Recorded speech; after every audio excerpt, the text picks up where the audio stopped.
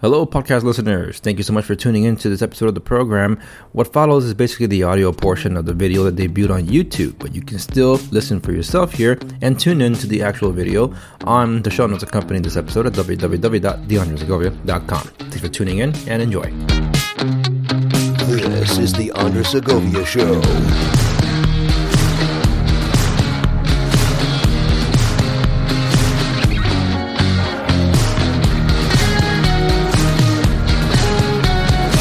Hey everyone, and welcome to another episode of the program. In this episode, I'm doing a long-form review of the Microsoft Surface Duo. It is a bit of a polarizing device. As many of you know, the reviews are not mixed. They're mostly negative. But for those hanging on to the device, it's like, well, the potential is here. And we've heard this song and dance before and been let down before. So the question is, can we trust Microsoft to succeed where other first-gen products have failed? I want to answer that at the end of this video.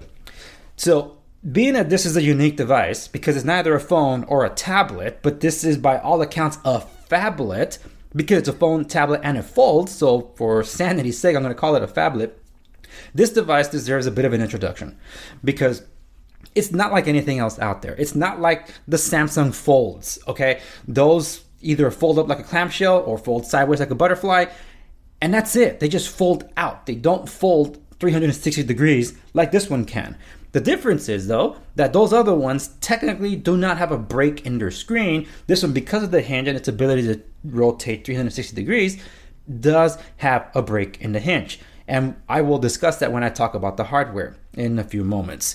Now, this device is the 256 gigabyte device. It's available in 128 or 256, and those are the only configurations you get. No 5G.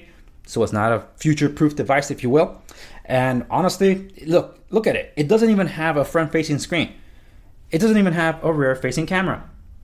So that's why I say it's not a phone. So it's this device that's somewhere in the in-between. Now, if you haven't seen my series on my daily drivers, I'll leave a link to that playlist in the video description down below, because I did set up how I've been using my daily drivers for the past several years. Now, for the most part, that setup has actually been for about a decade. But that's before I incorporated Chrome OS or even an iPad into it, because I was using Android tablets. The thing is, it was always a stopgap for me, and I needed something along the lines of everything that I had because of the demands in my industry of what I had to do.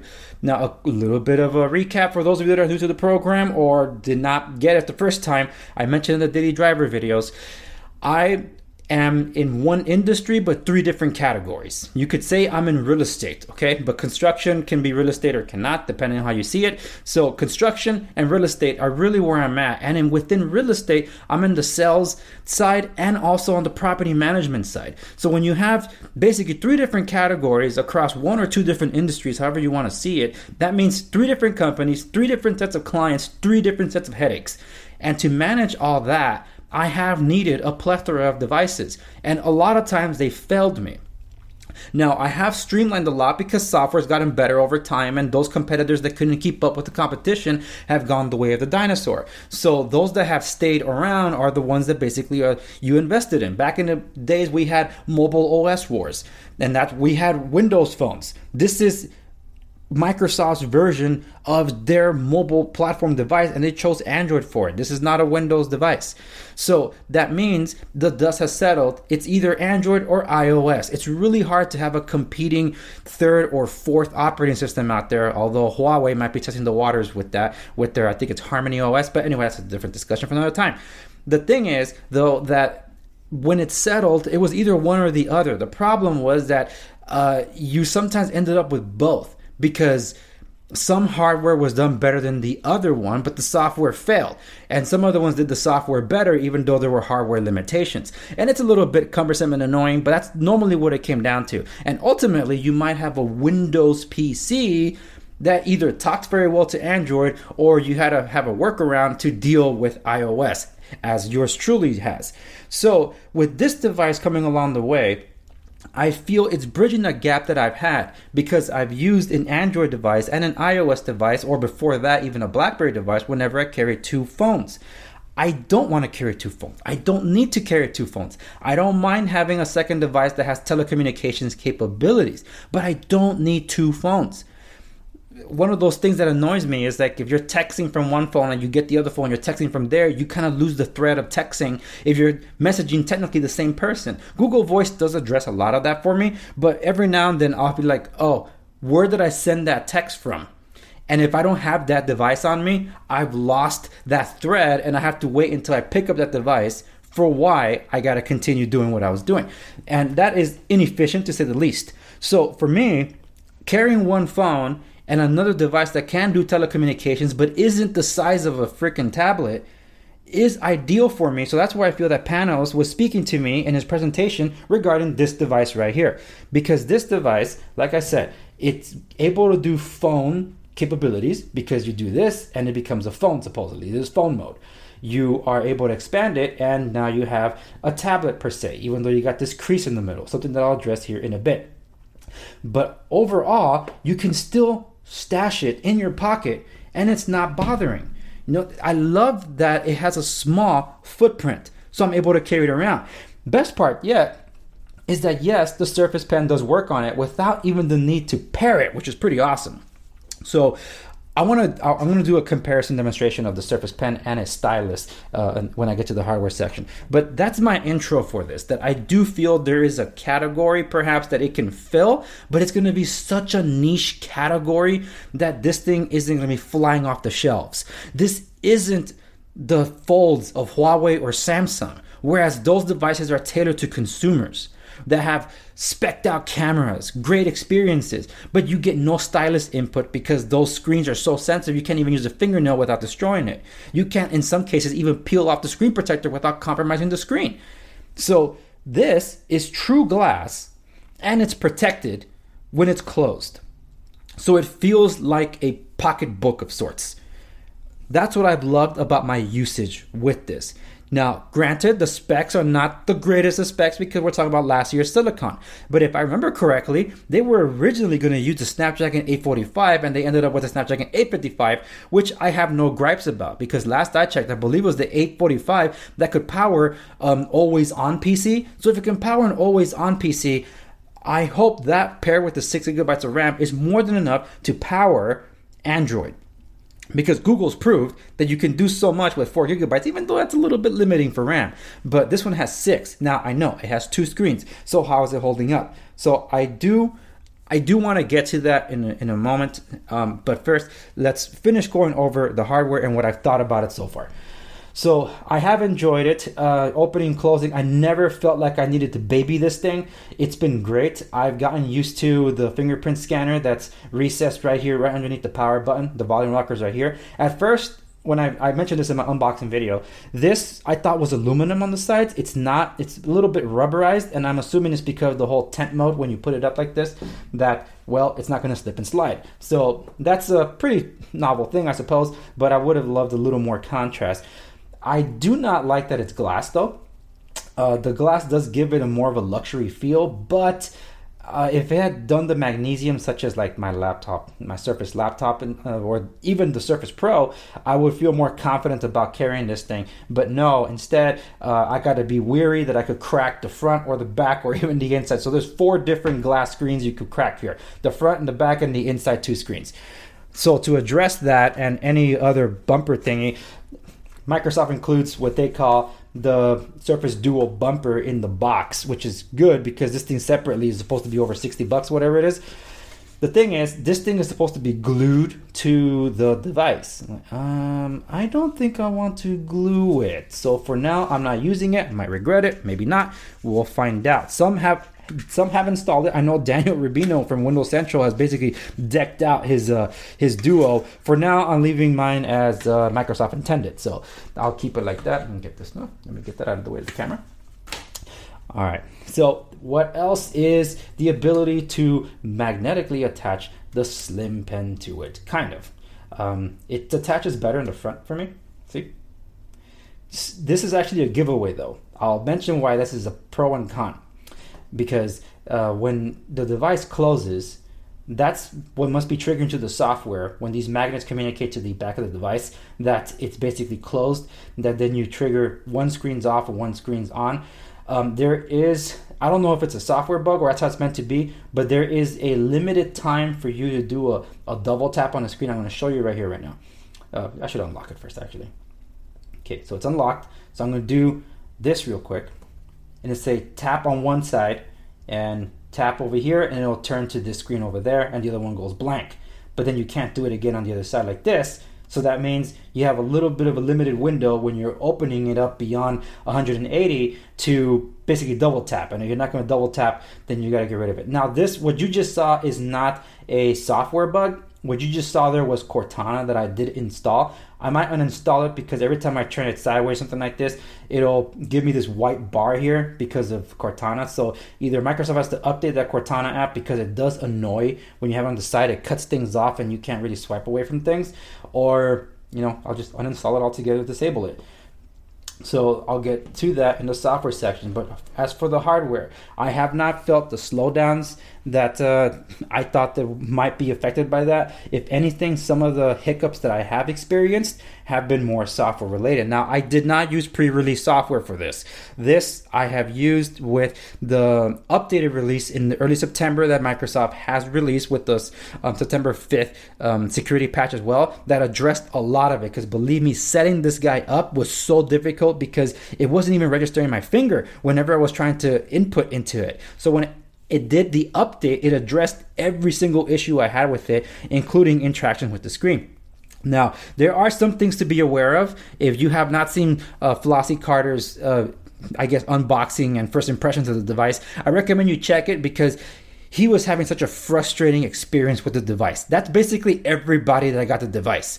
But then when he got towards the end of it, when he was just basically said, this thing's dead on arrival, he did do some research and figured out that some of it was actually the user error, not a device error. So that made him walk back some of his comments, and he was prepared to basically go beyond it. So as of this video, he has not done a follow-up to that. I'm excited to hear what he thinks about, because there's very few reviewers that I can count on. He's one of the few that I can count on.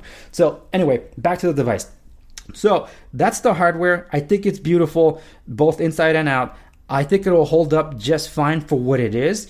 And almost anything that I'm going to be complaining about, I feel can be addressed with software updates. Now, what do I feel about the longevity of the device? Well, technically, these devices are lasting for 2 or 3 years anyway. If you have a Note 10, that's basically the specs in here. That's what I have. I have a Note 10. And according to Samsung, they're going to be powering and supporting that device for 3 years out. Same thing with this one. Question is this one worth $1,500? Let's get to that later, okay? I will address that then. So I have a cheat sheet that I got to pull out here, and I got to address it to make sure I'm sticking with it. Sorry, my app closed. Using OneNote here. Okay, so I already addressed the hardware, right? I did not mention, though, something about the screen. So let me get to the screen. That's why I have a cheat sheet, see? All right, let's open this guy up and unlock it. Because we're talking about the screens, they're AMOLED displays, 8.1 inch diagonal across, or 5.6 when they're individual. What I do like about this, what some people don't, are actually the bezels. They work in the device's favor. Because for any of you using a Note, a Note from the past several years, how many of you have complained about the curved display?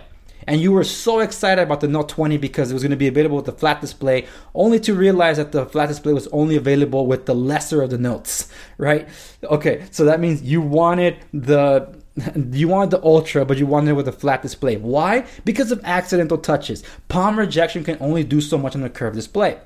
So when you have a device that's meant to be interacted with when folding the hinge in so many different ways, and you're swiping up and down, left and right from all these different sorts, this bezel, the chin and the forehead, they actually work in your favor to avoid those accidental touches. And realizing that there's so many different ways you can interact with this user interface, believe me, it'll come in handy, because you're still going to get frustrated trying to relearn how to navigate Android. Because if you have an idea of how Android is going to work, if you come from a Pixel, or you even use the Microsoft launcher on any other device that's not the Duo, it's not exactly the same experience as it is here, which I will get to.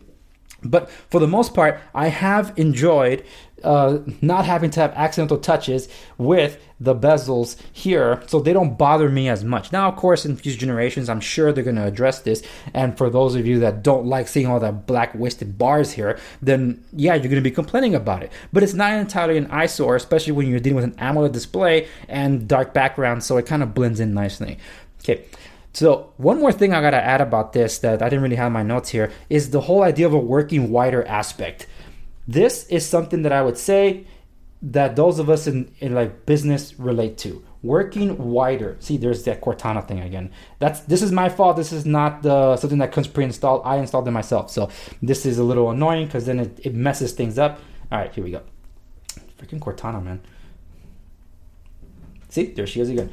Okay, so working wider. This is basically the width of a passport, BlackBerry Passport. So for those that balked at the form factor Passport, that's basically the darling BlackBerry because you were able to get more of a document in the screen. So that's the same way I feel about this, that this aspect ratio actually works. There's Cortana again, man. I closed it and she came back up. All right. Let me close this thing out because it's annoying.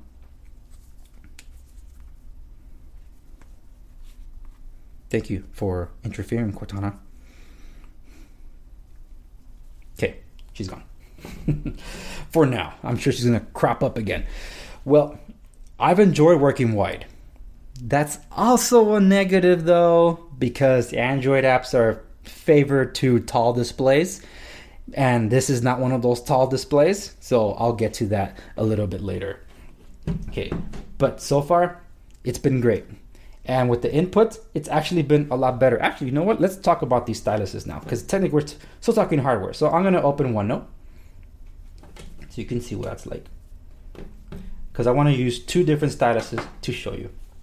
All right, let's start a new note. Okay, and we're going to input, right? So we're inputting. Okay. Now what if I have one of these? It registers as a finger. See that? It's not registering as an input device. But with this, yes. That is the distinction that I love. That is something really cool. Because with this, technically I should be able to exit home. I should be able to exit home. I should be able to exit home. Okay, it's not exiting home. So there I am. I'm home. And interactions with the display work just like this, as would a Surface Pen. But once you get to an area where you can input or manipulate with a Surface Pen, it'll recognize that, just like you would on a OneNote, for example. So it's been pretty awesome to experience this. There is a button on this that should technically allow me to erase. Yes, it does. So that's what I've enjoyed about using the Surface Pen on this. It's not as great with latency as would a Note from Samsung, but hey, this is a better experience than just a stylus. So I wanted to just show you that, because there is a different experience when you're using the Surface Pen versus a generic stylus. So I'm happy that Microsoft did address that, and it works just as I intended for it to work. Obviously, it's not a built-in stylus like a Note is. That's still the better like ink to paper experience versus this. But hey, this is the next best thing, and I'm happy that it's there. All right, that's it for the hardware. Let's move on. Okay, we're moving on to multitasking, because I already talked about Surface Pen, so that's like Office Mobile, navigation, OneNote. But let's talk multitasking, and along that respect, to talk also about the apps that are in here. So let me start with the apps before I talk about the multitasking, because they kind of go hand in hand. And then I'll get to my conclusions of all this. So you expect Microsoft apps to be pre-installed in this device, and they are. The thing is that if you notice, I have Excel, PowerPoint, and Word up here. You're probably not going to have a hard time with all this brightness, but let's see, right there. Okay, so I have the Microsoft Office Suite right there. Those do not come pre-installed. In fact, you can't even download them from the Play Store. Huh? Yeah, exactly. So the only one that comes built in basically is Office Mobile. And one of the cool things is the ability to span across these two devices. So any optimized apps from Microsoft are able to do this. So the experience here is basically going to be the experience as something else. Let's see. When opening a dock, you can open it on the side and you'll have this on this side. I'm going to have to blur this out for the camera. This as an example. Close. Okay. You have to kind of swipe to at least mid-screen to close something out. So this experience of spanning is great on apps that, let's go back to OneNote, that are basically optimized for spanning. You could do that with the Surface Pen also. So this is why I don't mind so much the hinge there, breaking up the display, because it doesn't interfere with your interaction, even with the Surface Pen, dragging and dropping and stuff. That's actually been pretty cool, how one screen is able to kind of pick up from where you're tossing from left to right. But it doesn't mean it's everything, which I'll get to.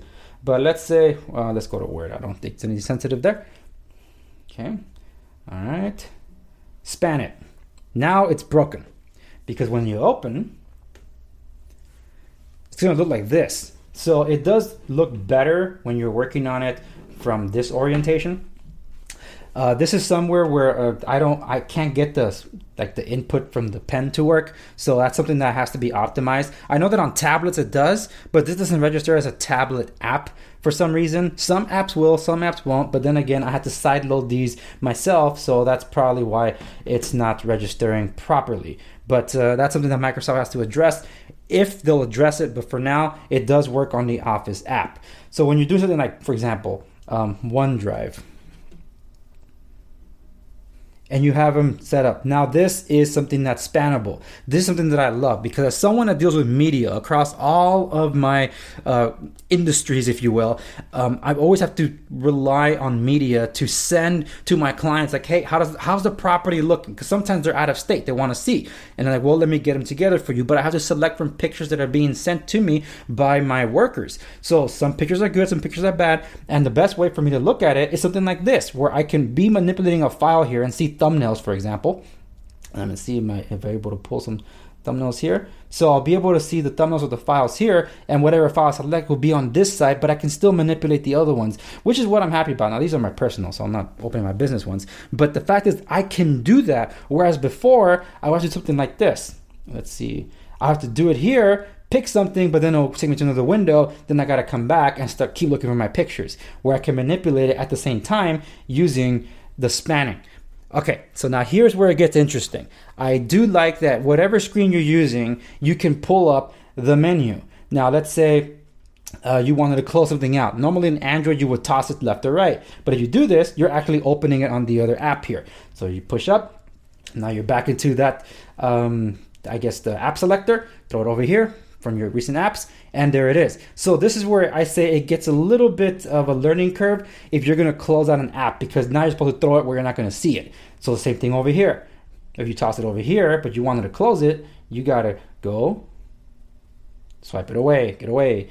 So it's a little bit of a learning curve, and even today, after nearly, it's a week and a half, I'm still trying to get my workaround with this. So it's a little bit different, which is why I don't consider or will not consider this as my main device, my main driver while I'm using it. Especially with, I don't mind using Microsoft Edge, but I still rely on Chrome. Now here, I use Microsoft Edge as my default browser and not Chrome. And the thing is, if I do use Chrome, which I'll open up here, it doesn't, like if you have it just on one side of the screen, it'll register as the mobile app. But if you open it up to span, it's not going to look like that anymore. Oh, actually, I think they updated it. There was some updates this morning, so maybe it worked in my favor. You can toss the keyboard like this, so that's pretty cool. This is SwiftKey. I use SwiftKey across everything, so that's fine. You know what? I think Google just updated, so my complaint is not going to be valid anymore. Let's go to, let's annoy some people right now. All right, fine. Dairy Queen. I shouldn't be eating that, but there it is. Yeah, they did update it because believe me, before this, it was registering as basically like an old version of Chrome, and it will show this ugly tab over here, and you couldn't manipulate much of anything here because it behaved like an Android browser instead of a Chrome browser. If you know the difference between these two, you know what I'm talking about. I can't show you anymore because it's not there anymore. They updated it, so yippee. Speaking of updates, let's go back to the home screen here. Google Maps. One thing that I have liked, I got it. One thing that I have liked is what they've meant to do when it comes to spanning and stuff. Because let's say, what's this? Staybridge. Okay.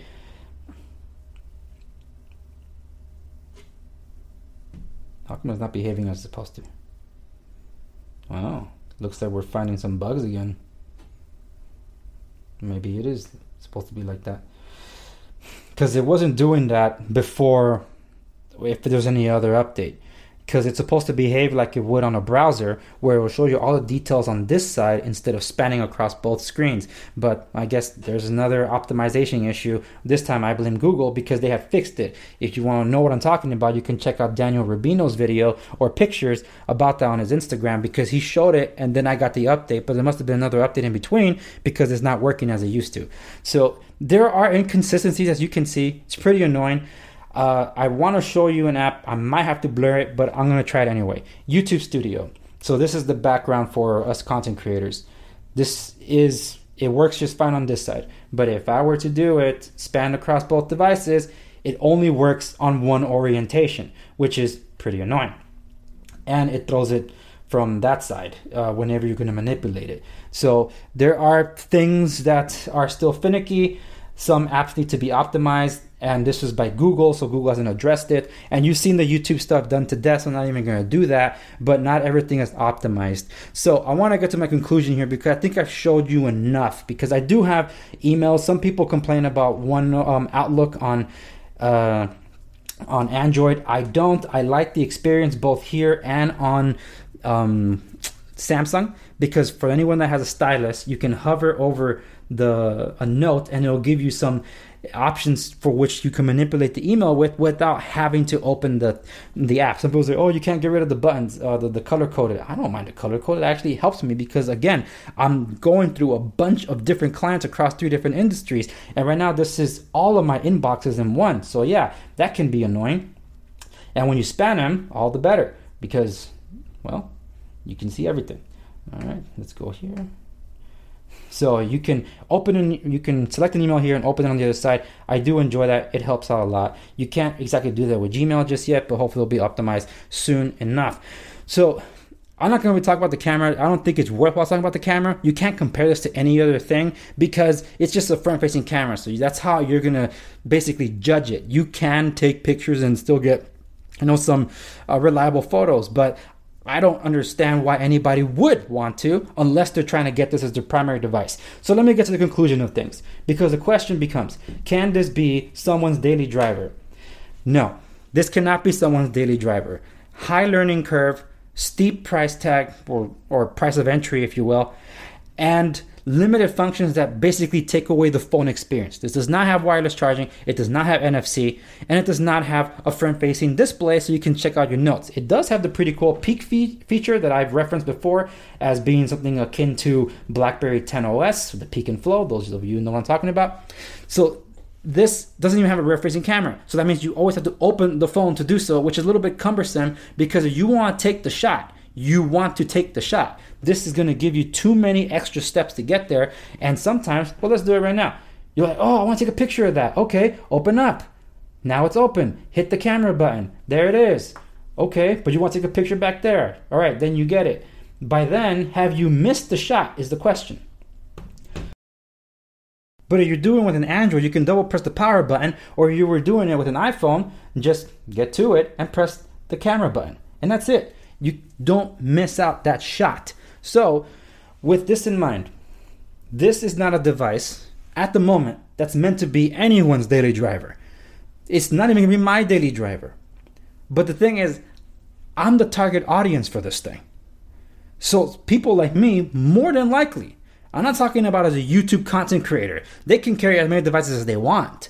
I'm talking about someone that has to manage a small business, and sometimes even more so, to communicate with clients or to communicate even with the workplace, because sometimes we do not have the economies of scale to be able to invest in enterprise powered features that can power our business, because those are licensing things. Those require contracts of stuff, and we can't afford that.